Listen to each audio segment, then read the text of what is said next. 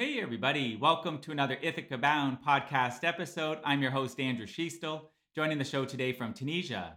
And this is the podcast where we explore history and mythology in the Mediterranean basin. Today, Dr. Eric Paler joins the show for a conversation about infrastructure in late ancient Pompeii. Dr. Paler is professor in the Department of Classics at the University of Massachusetts, Amherst, based in the US. He has worked in the field in Pompeii for over 20 summers, and that has consisted of working on over 4 projects in that period of time. He's author of the book, The Traffic Systems of Pompeii, which was published by Oxford University Press, and he's co-editor of the book, Pompeii, Art, Industry, and Infrastructure, which was published by Oxbow Books. And Professor Paler joins the show today from the state of Massachusetts in the US. Welcome to the show, Eric. Thanks, Andrew. I'm glad to speak to you today. Great to connect with you, Eric. So in this context that we're speaking about today, in infrastructure, and we're speaking about a historical topic, how do you define what infrastructure is? It's a great question. Infrastructure is a slippery sort of term. Obviously, it conjures in the mind a number of subjects that it really should. We should imagine that infrastructure in an ancient city would be represented by things like water flow. How does water get its way into a city? How does it get its way out of a city? How is it maintained and stored? Those types of things. So water is going to be a big part of the infrastructure. Obviously, other forms of what we end up calling hard infrastructure. So, for example, the streets and other elements of the constructed city, the built environment, become part of our imagining what we should think of as infrastructure. But there's also equally important is what often gets called soft infrastructure or administration, the kinds of rules and regulations and personnel that dictate and enforce those kinds of decisions that make infrastructure actually happen. Because it's one thing to have an aqueduct, it's another thing to devise the way in which that water will be divided and used in the city. It's one thing to say that you're going to pave the streets and to restrict traffic in a city to certain zones, to certain times, or to certain streets. And it's another thing to actually get that process of information enacted and shared amongst the people who are going to do it. So infrastructure is a very broad term. It's one that I think we can imagine many of the features that we should imagine, but also we shouldn't leave out the ephemeral, the non-material aspects of an infrastructural system for an ancient city. Okay, sounds good. And so we have some things to chat about today based on your response. Yes, absolutely. All right. So we chatted about this when we had a pre-chat about time period, but it's relevant. And I mentioned in the intro we're speaking about the later period of Pompeii when it was functioning as a city. What can you share what time period you suggest we focus on in this conversation and why? Yeah, in terms of infrastructure at Pompeii, we have a fairly firm end date for a time period, right? We have the eruption of Mount Vesuvius in 79 CE. And as far as the archaeological investigation of infrastructure, it's really the kind of 150, 200 years that precede the eruption that gives us the best opportunity to understand and to study the infrastructure at Pompeii. That's both a factor of the city's preservation. Obviously, the closer to the eruption, the better the preservation of a particular piece of infrastructure or really anything in the city. But it's also a factor of the city's historical development. It is the case that large infrastructural investment in the city and major constructions are beginning in the late 2nd century BCE. They're kind of becoming more a subject of interest inside the city as we transition from the late Roman Republic into the Roman Empire. And then obviously we get to see the time period in the later half of the 1st century CE, what a city like Pompeii is trying to do in order to kind of operate itself for its citizens. By the 1st century CE, how large was Pompeii geographically, and what was its estimated population at its height? Well, we have a much better sense of its size. Inside the walled area of Pompeii, we have about 640,000 square meters. That's hard to kind of wrap your head around. I don't know if hectares makes any difference to people, but 64 of those is what we might be talking about. But it's a big space. Maybe if you want to put that in walking distance, it's about a mile across on one way and about 3/4 of a mile across on the other way in a bit of an oval shape. That is the contained walled area of the city. I say we're better said to know that because the population estimates are much harder to get at. I'll take just one step aside for a second to note that investigations now are showing that the areas outside of Pompeii themselves, the Roman suburb, was very much a populated area, not just with tombs, but also with shops and villas and other types of workshops. And so we should imagine that the total population, the total area of Pompeii was larger than we can estimate from the walled center. But our estimates for the interior of Pompeii, the kind of Pompeii proper, range from on the low estimates of 6,000 to high estimates well into the 20s to 30,000 people. It's very, very hard to know. Most scholars take as something of the 12 to 18,000 as an average, as an estimate, and that's not a bad guess. We struggle to understand how many buildings there are in Pompeii, how many people we would imagine living in those buildings, and how much of the second floor of the city is missing in which to extrapolate more people. So the size of the city is something manageable, but still quite large. If you ever visit, you'll come to see how exhausting trying to visit the site can be. But our sense of how many people live there, well, that's a bit tougher, and it is important for trying to understand, say, things like the density of crowds, the amount of material that needs to be brought in to the city each day in order to sustain that population and to remove its waste. But we're not troubled by hundreds of thousands of people, but rather the distinction between perhaps 12 and 20,000. 10 and 20,000 is probably stretching the estimates, that area. And what is it about Pompeii that makes some of the items having less information for scholars to have the level of confidence that you may want around certain topics? Pompeii, after the first century, after 79 CE, hasn't been a functional city since my understanding. So then what is it? And therefore things would have been there. And I imagine certain things have decayed, and there's other things that could have happened over 2,000 years. But what's the specific things that have occurred with Pompeii that make some things harder to be exacting about? It is, in fact, an extremely paradoxical issue, which is that Pompeii provides such detail and such clarity on so many issues that when we don't have that kind of clarity on certain issues, we really struggle to make a decision.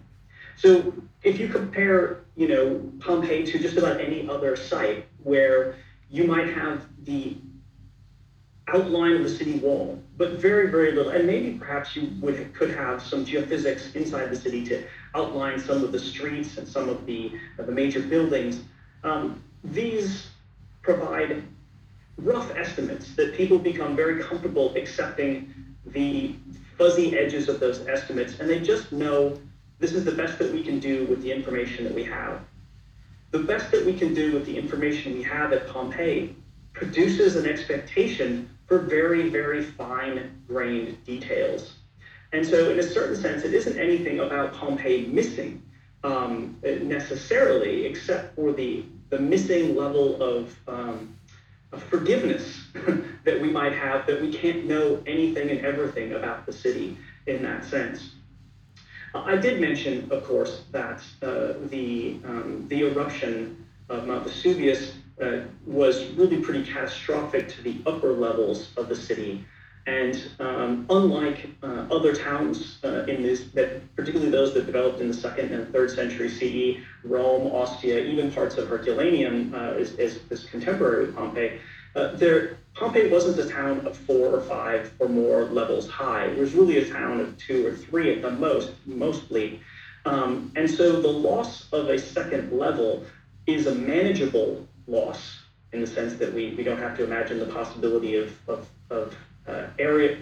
orders of magnitude of loss.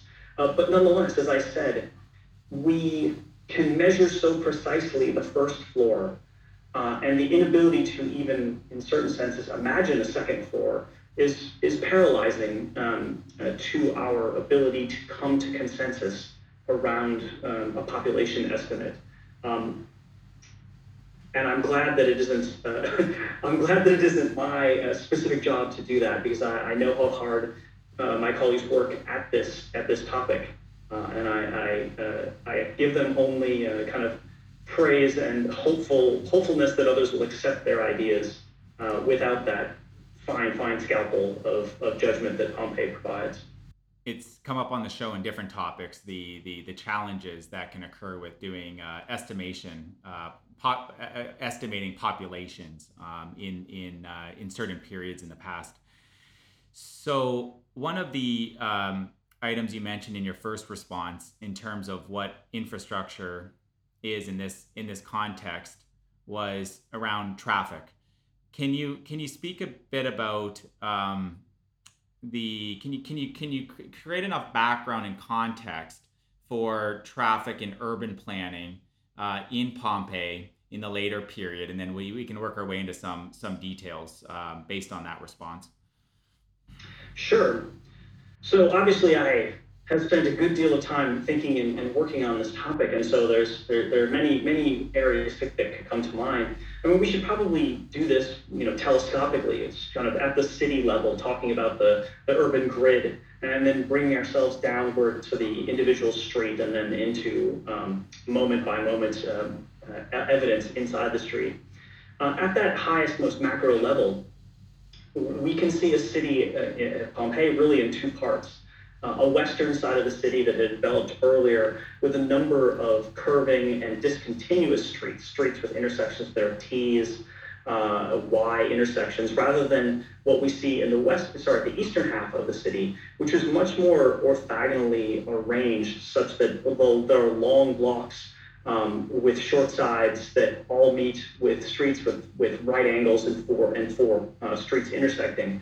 And so we have at the citywide level, one side of a city that is easy for traffic to get around, in the sense of the eastern side. An intersection of 4 produces lots of possible choices, and the simple straightness of the streets allows for easier planning from even a person who doesn't know much about Pompeii, has never, a visitor to the city, can get around much more easily simply by understanding the grid pattern of the streets.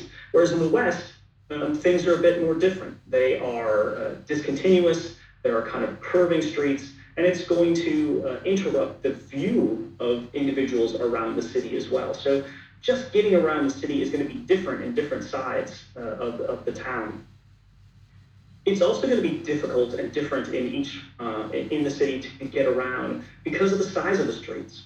Pompeii has perhaps 17 or so kilometers of streets in the city, but only 9 of the streets, so as we kind of count them, it's hard to say whether you're talking about the same street as it crosses a major intersection or not, right? So bear with me as the numbers get fuzzy, but what we can say is that less than a quarter of all the street length, perhaps more closer to 10% of the street length, actually produces the width necessary for 2 lanes of traffic, wheeled traffic, to go up and down that street at the same time.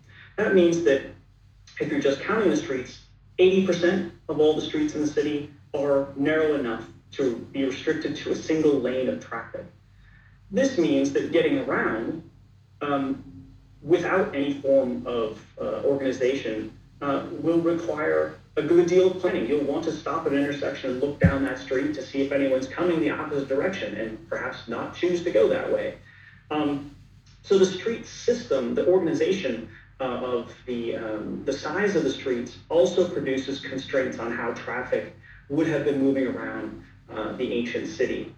So as we think about it so far, you could imagine that a narrow street in the western half of the city that is only going to go 2 or 3 blocks before you need to take a left or a right, and then continue in a direction you're not, in a place you're not quite sure where you're going, really puts a lot of burden on the individual navigating the city.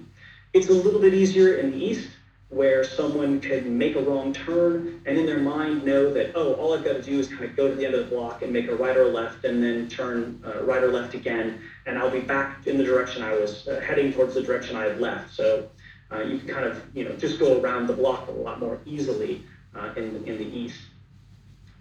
If we drill down a little bit further, we can think about the kinds of textures of the streets, the pavements that are there, the sidewalks that may or may not be along the edges of the streets, and the kinds of what you might call features or even street furniture. I've heard people describe it as I like that term, that are inside of the street. So in particular, the stepping stones that provide pedestrian access across the street.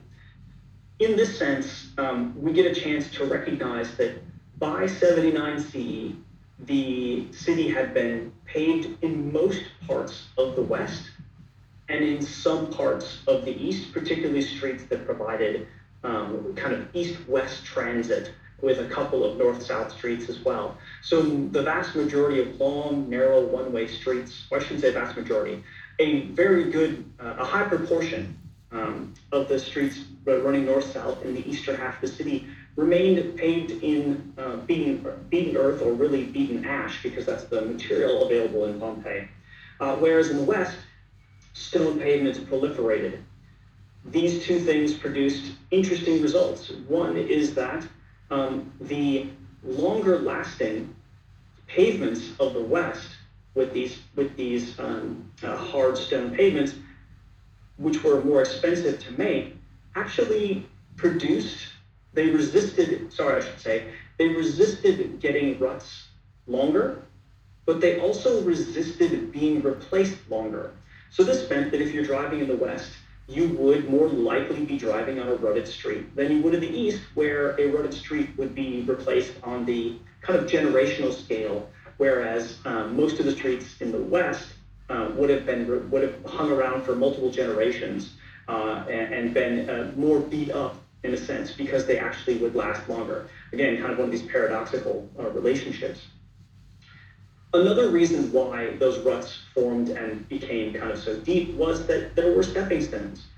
Stepping stones, if the listeners aren't familiar, these are large blocks of stone set in the street. Usually these are oval in shape, about 1 meter long and maybe 60 centimeters wide or something like this. And they are set in the street so that a pedestrian can go from one elevated curb to the other elevated curb without having to descend into the street, which in one sense is about a 40 centimeter drop. In the other sense, so that's just a change in elevation, but it's also the case that oftentimes the street might have been wet. And the reason why the street descends the way that it does is because the storm drains of the city were the streets themselves. But the position of a stepping stone that allows the cart to roll over it and placing one wheel on either side of it often then creates a more narrow place, a more restricted space for carts to go. And it produced more and more pressure on a more and more limited part of the city street, which then produced more and more ruts. So stepping stones, while an important amenity, would have produced for many people traveling in the city, in the western half of the city, a lot of inconvenience by producing these ruts. Why that isn't the case in the eastern half of the city is because, for some reason, The Pompeians chose not to use stepping stones on beaten ash streets. There are only a very few examples where a beaten ash street comes to an intersection with a paved street, and there we'll sometimes find a stepping stone in place. But along the streets themselves, they just weren't used. So these are the kinds of textures, the kinds of experiences, the kinds of things you might imagine seeing if you were living in ancient Pompeii as you kind of came down from, floating from a balloon above the city, coming down to the individual street, and then coming down to an actual intersection and seeing the life of the city play out as traffic moved across it from these descending levels of detail. In modern times, I've experienced the narrow streets in functional cities. Cordoba, certain parts of the older part of Cordoba in Spain, and Sevilla in Spain, and it can create a challenge for vehicles. But what also I find that gets presented in those environments is idyllic and very beautiful scenery. There's something about a very narrow street, and then you have the older buildings on both sides, and the shops and things like that. Oh, for sure. I mean, the narrowness of a street, excuse me, the narrowness of a street, and particularly when it doesn't have a horizon line, it refocuses your attention on the immediacy of the moment, right? It makes the surrounding architecture, it makes the people in the scene at that moment the focus of your attention rather than your destination. And it also reduces the speed that you can move through that space. So it really heightens the element of the moment in that sense. And just while I have that thought, I should say that whereas my research has focused on wheeled traffic, in particular because wheeled traffic left a lot of evidence for itself in the streets. Wheeled traffic was probably the least common form of motion in the street, and we should imagine mostly one or two carts, but hundreds of pedestrians, dozens of mules and donkeys as the primary means by which people navigated the city and got around. These big carts would have forced their way through, but they would have done so as they squeezed pedestrians and dragged animals out of the way. I'm glad you got that point in because it's relevant to the conversation today, Eric. Do scholars know why the West and East have had different urban planning conducted? Why in the West, I believe you used different adjectives, but more curved, I think was one of those to just describe it. And the East wasn't the case. It sounded like it was more of a grid system. Do scholars know why there's material differences in the approach to urban planning with the two parts of the city? We have some good reasons to explain it, though those are not entirely. They don't fulfill all of the rationales that we might raise.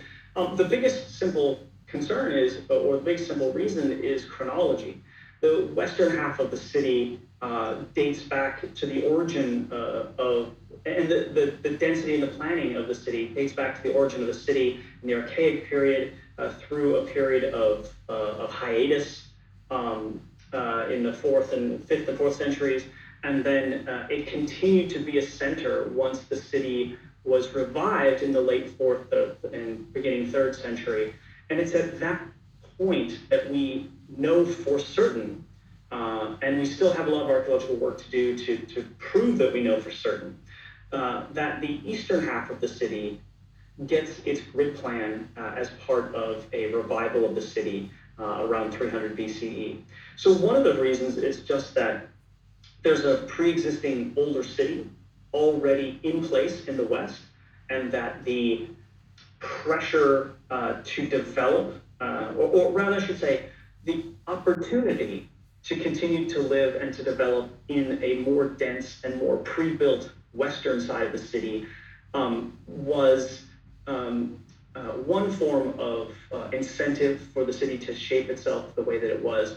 But the other question is about the lower density of occupation, it seems, at certain points in the east, and why it was that this open land that in 300 was underdeveloped becomes developed later on in the forthcoming centuries, and then by 79 CE seems to be a less densely inhabited area, filled with things like the amphitheater and the Grand Palaestra, a great open, almost like colonnaded parade ground.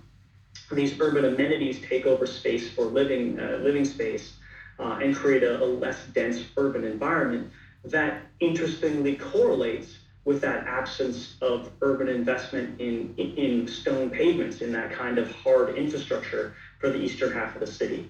So why it is that the two parts of the city are different, a kind of continuous eastern and discontinuous western half of the city, comes down to the different trajectories of history and chronology that they experienced. But at the same time, why we didn't see the Pompeians take up the opportunity to, build an entirely new city, and start over and really, invest in that eastern half to the detriment of the western half. That is a more contingent kind of historical question, which is contingent is a word that we often use when we say we don't know, and there are many forces of development that need to be entangled. But it's a really fascinating question to answer to answer that counterfactual of why they didn't invest in that eastern area to the degree that the West seems to have preserved. Okay. So water flow as an aspect of Sure. infrastructure, and I also want to include in this question sewage. Can you provide similar treatment to that topic, or topics if you treat them separately, as you did with traffic, so that we cover that aspect of infrastructure? Yeah, absolutely. So water infrastructure has a similar trajectory to street pavements, to the city streets, their pavements, and the traffic system that gets organized within them. Water, obviously, just like human movement, requires investment from the earliest days. And so wells in the city were dug, some of them very, very deep, tens of meters deep from the northern part of the city. But much more commonly were household-based cisterns in which water from the houses was stored and kept. And this is a system that continues all the way until the eruption. There are still houses with water storage in them, even though around the turn of the millennium, perhaps the date we often give is about 20 BCE, the arrival of an aqueduct bringing water from the Apennines past Pompeii, which some is taken off, but on its way to Naples. To give some sense of the relationship in water in the city at, say, the turn of the first century BCE into CE, when the aqueduct arrives, we have currently no less than about 35 water basins, water fountains in the city. Perhaps half of those or more would have been in place early on and slowly developing over time into the urban landscape, providing water around the city for the inhabitants.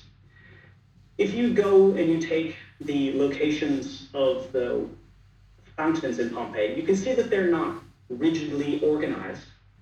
But if you draw a circle of, say, 50 meters over the each fountain, you'll find that these fountains overlap, these 50-meter circles overlap one another to a large degree, and they leave gaps of relatively small size, so that most of the city, and so at least of the excavated portion of the city, 70-80% of the city is within 50 to 60 meters of a fountain. So it's not too far to walk for provided water.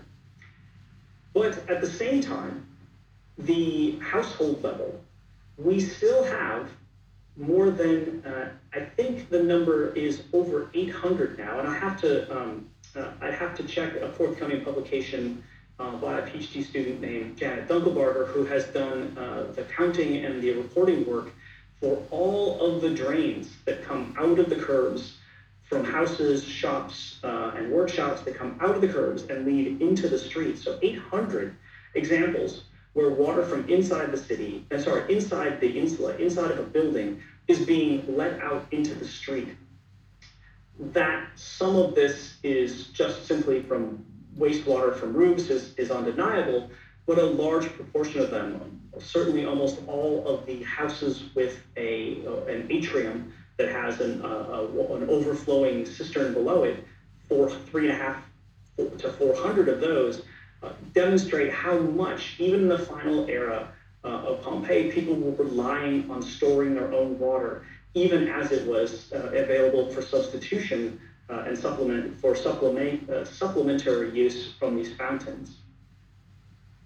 That we see water arrival in the city being used not just for drinking water, but also for display, lets us know that the water was not merely a commodity in a practical sense, but also one for ornamentation and ostentation, where piped water was brought into the largest houses of the city and used to produce dramatic effects through mosaic columns, through long, what you might call canals, through these little faux rivers that run through some of the largest houses in the city. All of these things that would let people know that the individual could command a resource that came from the city level within their own property, and to use something as important as water, which at times of drought could be extremely important to people, to use it as a plaything was certainly a flex, as the modern parlance puts it. But where all this water went is its own kind of interesting question. We've already mentioned that in the streets of Pompeii, the stepping stones indicate that there's an expectation for water in the street, and that the streets themselves, their box or canal-like shape, indicates that Pompeians would have thought that water was going to end up in the street, and it needed to be corralled and contained, and it needed to be sent out of the city through these streets. Now, later Roman cities will develop understreet sewerage, and this kind of sewerage is a famous aspect of Roman infrastructural development that we see in cities, particularly in the 2nd and 3rd centuries CE, so after the time that Pompeii is buried by Vesuvius. But Pompeii already has a few of these major sewers, maybe 3, maybe 4, depending on how we count them, that belong to the specific infrastructure particularly for bathing structures or for the forum. And so we have a couple of examples of big underground sewers that carry water away from otherwise very water-rich infrastructure, water-rich buildings. So, as I say, the Stabian baths and the forum baths. And then the forum itself is a massive impermeable basin that when rain occurs, some of that water will be stored in public cisterns, but then it will overflow and run out of the city through a massive underground sewer. Most of Pompeii, however, did not have access to this kind of infrastructure. That if you were, and as we've just talked about with Janet Dunkelbarger's work, if you have water in your house, you're probably hundreds of meters away from a sewer, and you're going to need to simply sluice it out into the street. This means that we need a system to both contain that water and to segregate different types of wastewater. Let me deal with the second part first. The second part, I mean to say that as we all can imagine with our own imaginary olfactory senses, that there is a vast difference between storm drain water and toilet water. And the two of those getting into the street produce vastly different effects on the salubriousness of a town. Well, Pompeii seems very much to have avoided the opportunity for toilet water or human waste to get into the street directly. There are many hundreds of toilets known in the city. Well, maybe not hundreds of toilets. There are over 150 toilets known in the city. And almost all of those, a few are directly connected to a sewer, but almost all of those go into a large underground cesspit filled with often filled with the material that will later bury Pompeii, these little ash pellets called lapilli, which provide a very permeable but still kind of compactable material in which to fill up the cesspit and allow waste to drain away into the soils and avoid the process of being placed in the street. So if we already know that the street itself is going to be wet, we at least know that the source of that water is probably drinking water or rainwater, and that's quite helpful. Of course, the street wouldn't necessarily be clean, but we do know that we're not getting the vast majority of human waste out into the street. I want to. Oh, yeah. Yep. I'll go ahead and complete your thought if you're still treating the water flow and sewage, Eric. Yeah, let me just say one more thing about that.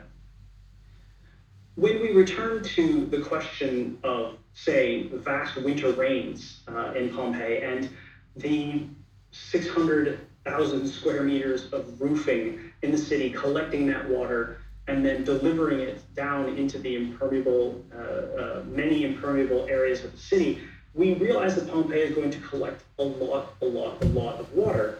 And as the city is largely sloping on a southeasterly direction, we can know that uncontrolled, that water is simply going to move its way down the city, increase speed, increase volume, and make its way out the few ways that it can, particularly the city gates, which we know are not quite up to the task of getting all the water out on their own.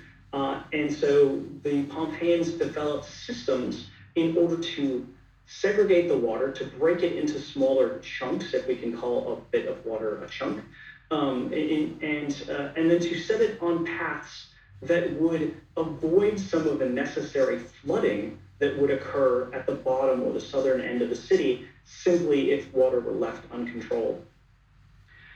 This is another area of research that I've conducted, and one of the interesting facets of it is that what we end up seeing is that the Pompeians developed a quite complicated system or I shouldn't say complicated, a sophisticated system of water control based on really, really simple interventions in the street.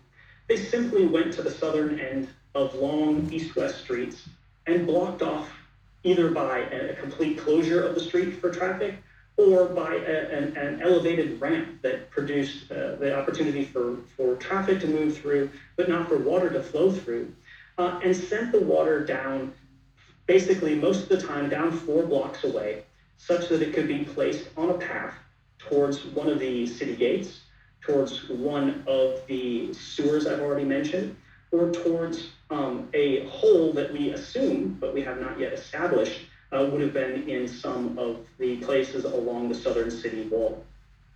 So this basin system that breaks up the city into 11 different small basins, each one roughly 7 to 12% of the city's area, except for one massive one that's almost a quarter of the whole city. This is how Pompeians managed to get the vast amounts of wastewater that the streets suggest existed out of the city in ways that prevented the worst kinds of flooding that uncontrolled water flow would have allowed. I want to tack on one more item in this segment of our conversation, Eric. Garbage. What did Pompeians do with their garbage? Man, it's a great question. What did Pompeians do with garbage? And it's one of these questions that's being answered now by some really good scholars, and people I'm lucky enough to call colleagues, people like Allison Emerson, Kevin Dicus, who've worked on trash. And it's coming in the answers are coming from two different places. One is the area in which we see piles of debris outside of cities. So naturally, we know that trash had to get out. We know that from some traffic laws that one of the types of carts that's exempted from the ban of carting in the city of Rome is a cart that's leaving the city full of garbage. And so we know that it's an important enough function to get exemptions inside major laws in the cities. But how that process is enacted is pretty tough to understand specifically. Was there a garbage system? Probably not. Was it a household by household level problem and process? Probably. The systematic way in which Pompeians seem to do a number of things does suggest, to me at least, that perhaps there were contractors who might have been available for the kind of large-scale pickups that might have been necessary. But your daily household trash, it's really hard to know what happened to that. The second area that, I'll just come back to that for a second. So we do know from the work around the city that there are these piles of trash that have been heaped up. And it's hard to disambiguate them from the debris that came from the great earthquake of 63 CE that demolished the city and would have required a huge effort to rebuild. So we know that there were vast piles that came from that. But just your average daily life of the city still would have produced a great deal of material, and it would have been aggregated in areas outside the city. The systematic element that is of interest is also the fact that trash was something that could be commodified. So I imagined for you the idea that some entrepreneurial spirited contractors might have sought to get a fee in order to remove large scale piles of dirt, but they also would have necessarily gone and seen that material as something that they could pick through for potential building materials, so tiles, bricks, other kinds of building material could be readily reused and maybe sold again. In fact, we actually know that from a painted inscription that these kinds of materials were resold in the city. But once they got outside the city, they became another kind of commodity, because the other area in which people are investigating trash, and not least the people I've just mentioned, and a colleague of mine, Stephen Ellis, is that when the city rebuilds itself, when a house decides to change its floors, to insert possibly some water infrastructures, oftentimes the floor is raised up by a number of centimeters, 10, 20, 40 centimeters. And in doing so, one needs to get vast quantities of earth to do this. And obviously you can't dig a hole in your own house in one area to make the house taller in another. You need to bring in new material.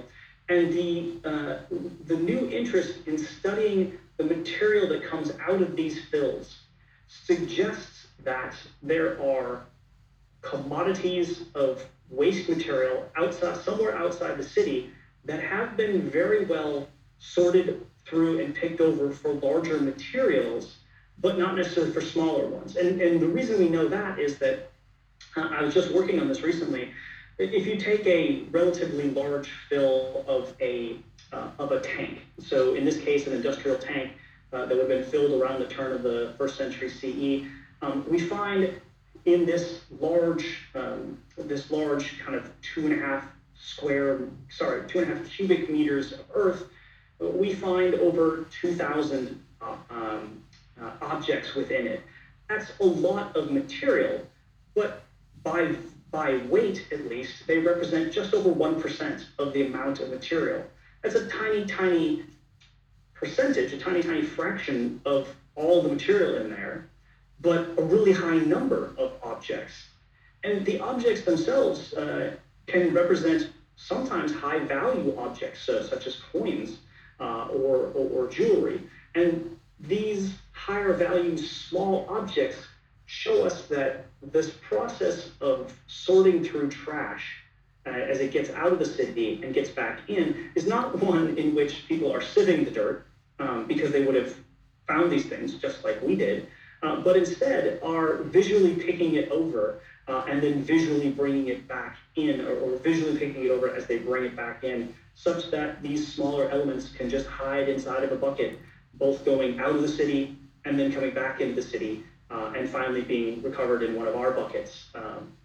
It gives a sense that trash, a constant product of an urban environment, was also a constant commodity of an urban environment as well. Okay. So, in your opening response, Eric, when you were outlining what infrastructure is in this context, you were compartmentalizing the various items. The at least how I heard it, the third major item that you outlined was administration. So, how was the city administrating the various items that you've covered today? Yeah, it's a great question, and one that we can only kind of get at by proxy. So, for example, the water administration at Pompeii has good analogies in the water administration in Rome. So there were specific magistrates involved in these kinds of things. There were specific kind of boards of bureaucracy, particularly public slaves. So, for example, the most recently discovered individual from Pompeii was one of the very high status public enslaved people. Who knows what they were in charge of? But one of the things that we do know is that public infrastructure for water, in particular, had investment in human beings and a bureaucracy that we don't see in other areas. And this is necessary because we can see that the people who would have been kind of given the titular authority over infrastructure, water infrastructure in this case, the aediles, these are the most junior of the city officials. They have a 1-year tenure, and they tend to be the first step in a ladder of official work in the city for young up and coming noblemen who are going to make their mark on the city. And if you imagine that inexperienced 1-year officers are going to run something as important as the water infrastructure for an entire town, you should imagine that there is somebody underneath that with a longer term, with access to the records and access to the people who will actually do the maintenance, the upkeep, and the building necessary to maintain that system. So water infrastructure, as an analogy from Rome, lets us know that there are probably quite a few people involved in this, and that the decision-making folks were making bigger decisions rather than kind of the day-to-day decisions, probably. In terms of traffic, we're on much less secure footing. We have only the evidence from the city itself, so only the evidence from Pompeii itself. There are, and I won't go into the details here, but there are hundreds of examples of patterns of wear inside the city where you can see how a cart wheel had interacted with a stone, ground it down, and left a pattern that can only be produced if a cart were going if a wheel was turning in one way, a cart was therefore going in a particular direction. When you add all this up across the landscape of the city, you see that there is a clear pattern of control of movement inside the city, such that one-way streets existed, such that the clear direction of movement was against the right side of the road, and that over time, some of these patterns that they changed, not only to have streets that were once going one way, go another way, but for streets that are alternating in movement across the city. So as you're going from east to west, streets alternated direction, one up northbound, one southbound, one northbound, one southbound, in ways that we can recognize in modern cities today. All of that is indicative of a system of rules and therefore representative of the people who must have enacted them, who must have created them, enacted them, and then somehow managed to support them. The infrastructure for people, for traffic, we just don't know. I've spent a lot of time speculating about it. There must be the same kind of bureaucratic infrastructure, soft infrastructure that the water infrastructure had. In fact, they were probably the same people based on how much water was a factor in actual street maintenance. But we also should imagine that even with that, there shouldn't possibly, I don't think we should ever imagine that there were actually, say, public enslaved people standing on street corners telling people to turn right here and not left there. Instead, we should imagine that the limited number of drivers who actually conducted the carts through the city were in a form of communication with themselves and with others at the city level that helped maintain the system and its efficiency, that this was a distributed effort amongst the public-private partnership, if you will, so that the city could have a system and the drivers could benefit from it. In total, we just don't know. We're still waiting for that cart to be found halfway around a city block. We're still waiting for a sign that says one way, but we're unlikely to find those things. Instead, we're best suited to continue this process of looking hard at the archaeological evidence and then limiting what it could possibly mean, and then speculating within those limitations about how things actually worked. Do you have the notion, or is it known, if they had, you mentioned the term bureaucracy, and I could be retrodicting a bit, because we're used to various cities and the departments and the services that come with a municipality. Do you think it would be at all close to that kind of resemblance in Pompeii, where there's some kind of, again, I don't want to use an anachronistic term, but I also want to stay colloquial, like a city hall, and then there would have been various departments to administrate infrastructure? Is there evidence? And if there isn't evidence, what notion do you have about that? Yeah, there is evidence for public buildings. There are particularly three enigmatic buildings on the south end of this forum at Pompeii that we have very little idea what they were for, but by their position and by their grandeur, we know that they had some type of public function. Whether or not we can repopulate them with a Department of Motor Vehicles or a public works office is maybe a bit of a speculation too far. And the reason for that is that we don't see much in the way of literary evidence to suggest that those kinds of things were available.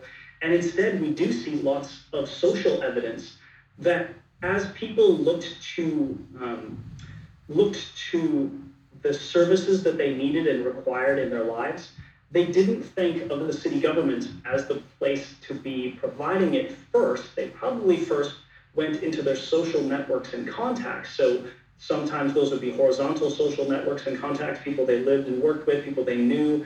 But very often, we understand those have been vertical contacts. So individuals who had patrons, they would go see a person with more political clout or economic wealth who might be able to make things happen, either by convincing someone else to change their mind, or by buying out something, or by activating their own social network, particularly higher, which might then lead to that edile I was talking about earlier, and intervening into his decision-making such that some far down the line of social ladder, someone could be benefited by that.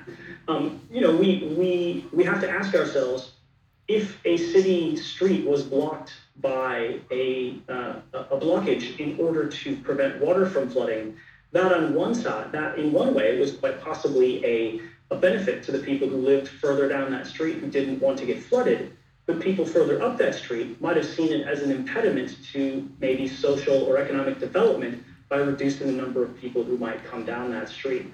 That's a real speculation, But it does provide something of the context in which those social networks would be activated, what kinds of choices and interests would be at in the level of conversation, and the kinds of things that probably didn't make their way into these public buildings in the forum, which we just don't have the evidence there was that kind of level of bureaucracy. I find this topic so fascinating, and as you know, we have to keep it under an hour for everybody. But if we had more time, Eric, I would certainly speak with you longer about this topic.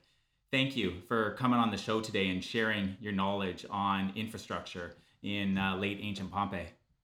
You're very welcome, Andrew. And you say we do need to wrap up, but I always say that if the house was on fire and the only way to put it out was a 4-hour lecture on Pompeii, I would tell people to just sit down and we're fine. I'll be putting this out really quickly for us. So thanks for the opportunity to speak and talk to you and your audience.